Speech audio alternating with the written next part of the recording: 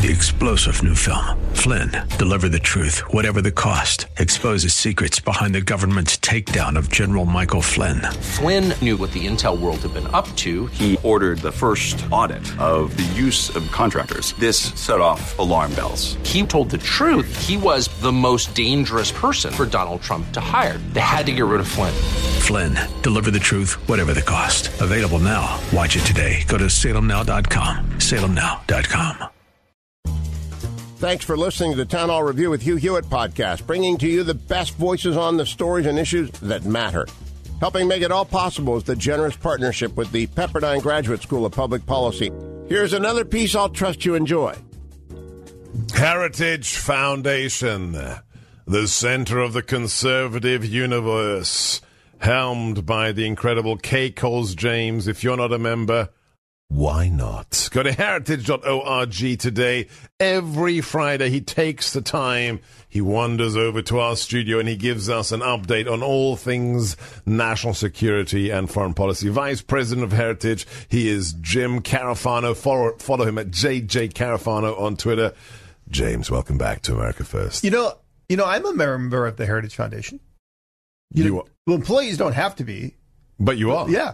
I would expect nothing less. But I love, so they give me the money and then I give it right back. Here's my paycheck, and then I can give you it back. No, okay, not all of it. Not all of it. But some of it. That's how dedicated a man he is. He works for Heritage, and he's also a member at Heritage. 25 years in the U.S. Army. The one thing I always thought I would really miss when I left the Army, and you know this because you've worked with so many military people through the years, is just that sense of mission and purpose in life. Yeah. And I get that, the Heritage Foundation. Every day I go to work and I say, today we're going to make America free, safe, and prosperous. And I sometimes I've actually, having been in the Pentagon, sometimes I absolutely feel like I get more things done at Heritage than I did when I was in that building. I'm just saying. Okay, TMI, free, safe, and prosperous. Let's talk about how free, safe, and prosperous is Belarus right now, Jim. Let's talk about stuff that nobody's talking about, and we should actually spend a little bit of time on what's going on in Europe, on the easterly edges of Europe, Jim. Right. So the Cold War never ended in the perspective that the entire Soviet sphere of control disappeared, because there are nations that, in a sense, have a relationship with Russia today that almost duplicates the relationship with the Soviet Union, and which they actually call the near abroad, right? And Belarus is one of those, and it's been ruled by Lukashenko for decades. It's been the country. They have elections. For the first time in maybe forever, they actually had real political opposition. And many people think that he actually fraudulently stole the election. And so that puts Lukashenko in a tough place, because actually Lukashenko the last couple of years has been looking for ways to engage with the West to kind of balance out the relationship with Putin and maybe become a little more independent. But now he's just scared. And so, because of the nascent opposition. Right. And so he's turning back to the opposition and looking for support from Russia. And we got to be clear on this.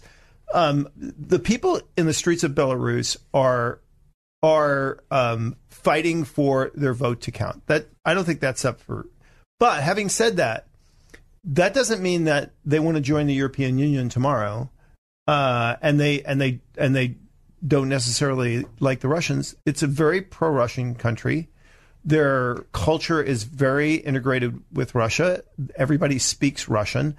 So it's not like the Ukraine. People should never confuse that what's going on here is what's going on in Ukraine. This is a pro-Russian people. But they want their votes to actually matter. Right. But they want to get rid of Lukashenko. But here's the one thing Putin will not stand is having a Belarus which essentially potentially could move out of the Soviet orbit. So he's nervous. He wants to act. Of course, the Western Europeans are nervous. The most nervous, of course, are Lithuania, the Baltic states, right?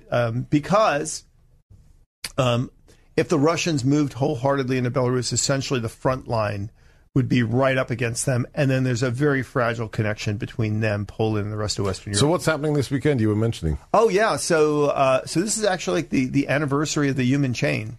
And the Lithuanians, to honor that, are actually doing a human chain from Belarus to Lithuania. But they're also doing a human chain in Washington, D.C., from the Lithuanian embassy to the Belarusian embassy. It's from, I think, noon to 2. They're going to social distance. They're going to wear masks. but it's a notion of solidarity with the Belarusian people. For the U.S. perspective, I don't want to say that this is a crisis that was made for Donald Trump, but this is a crisis that was made for Donald Trump. In what way? Well, it requires a prudent course of statesmanship that doesn't, on the one hand, say, okay, yeah, we're just going to send divisions, because we're not going to start World War III. On the other hand, we cannot turn our back on what is obviously a fraudulent election. Right. So we have to have a middle ground of support for a legitimate process, but the notion that it's not up to us, it's not our job, and we're not going to fix Belarus. And I think the message from the United States needs to be, hey, let the people of Belarus figure out the people of Belarus, and everybody should stay out of it, including you, Mr. Putin. And I think a strong message from the U.S. saying we should let the Belarusian people decide and determine their future and figure this out is the right course of action.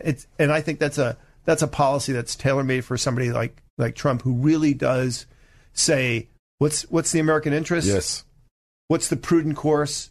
How can we do good in the world? Right. I think we see that fundamentally under all of his decisions. And so we look for here. Great article that my buddy Kyron Skinner and I did on the national interest, kind of walks through this, just came out today. On this issue? Yeah. All right, let's find that, Eric. Let's post that on our Twitter and Facebook feeds. You were formed in, the belly of the beast that was the Cold War.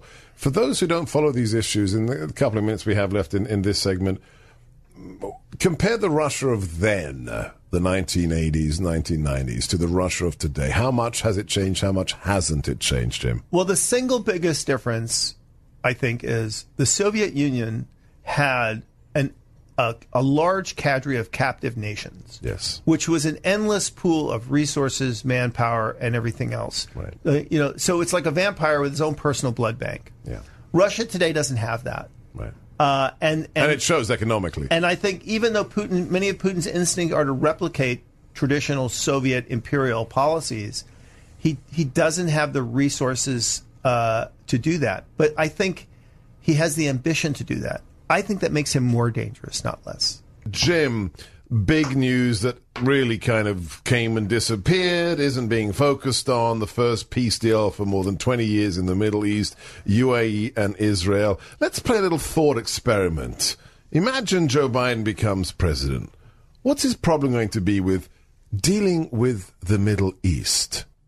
Well, I think he has two. One, of course, will be, as every administration does, is my answer is I will do the opposite of everything the other guy did. In this case, that would actually be a huge mistake, because the reality is our foreign policy in the Middle East has actually made very significant progress the last 4 years.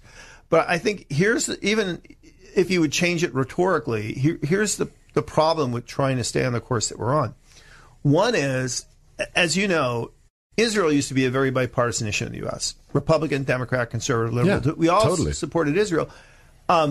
It's not that way anymore. It's a very divisive, I think, partisan issue now. And I think it's particularly problematic in the Democratic Party. Well, when you've got leading names who are back then, potential candidates for the presidency, saying they refuse to go to the AIPAC meeting in D.C., that means they have a problem in the Democrat Party. And it actually reflects the American Jewish community, which has actually become, in many ways, a large section of it, as they become more progressive, they become more anti-Israeli. Right. Look, Israel is our most important ally in the region. You cannot have a foreign policy in the region by distancing yourself from Israel. And if you don't believe me, talk to Obama, because he proved that over 8 years.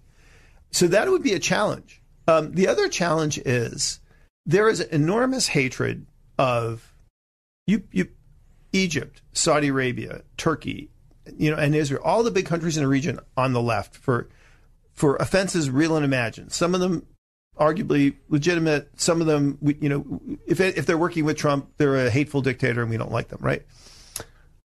They not working with those countries would make it impossible to deal with Iran or transnational terrorism issues in the region. So the one challenge that I think the left has in leading on foreign policy in the Middle East is they don't believe in the bilateral relationship with Israel, and they don't want to work with all the important allies in the region. So what is your policy to the region? And Obama's answer was, let's walk away. And we saw how disastrous we are. And look, if it wasn't for this president, Iran would be running wild, not just across the region, but in concert with the Russians and the Chinese. And this president would put anything on the line. And this is the thing. This is why his policy works. He's done two things. One is he said, I will be here as a partner for you guys if you guys step up to the plate and carry the load. And there are two reasons why they would do that. One is they believe the U.S. will stick around, and the other is that the U.S. has demonstrated that it's willing to push back at the Iranians.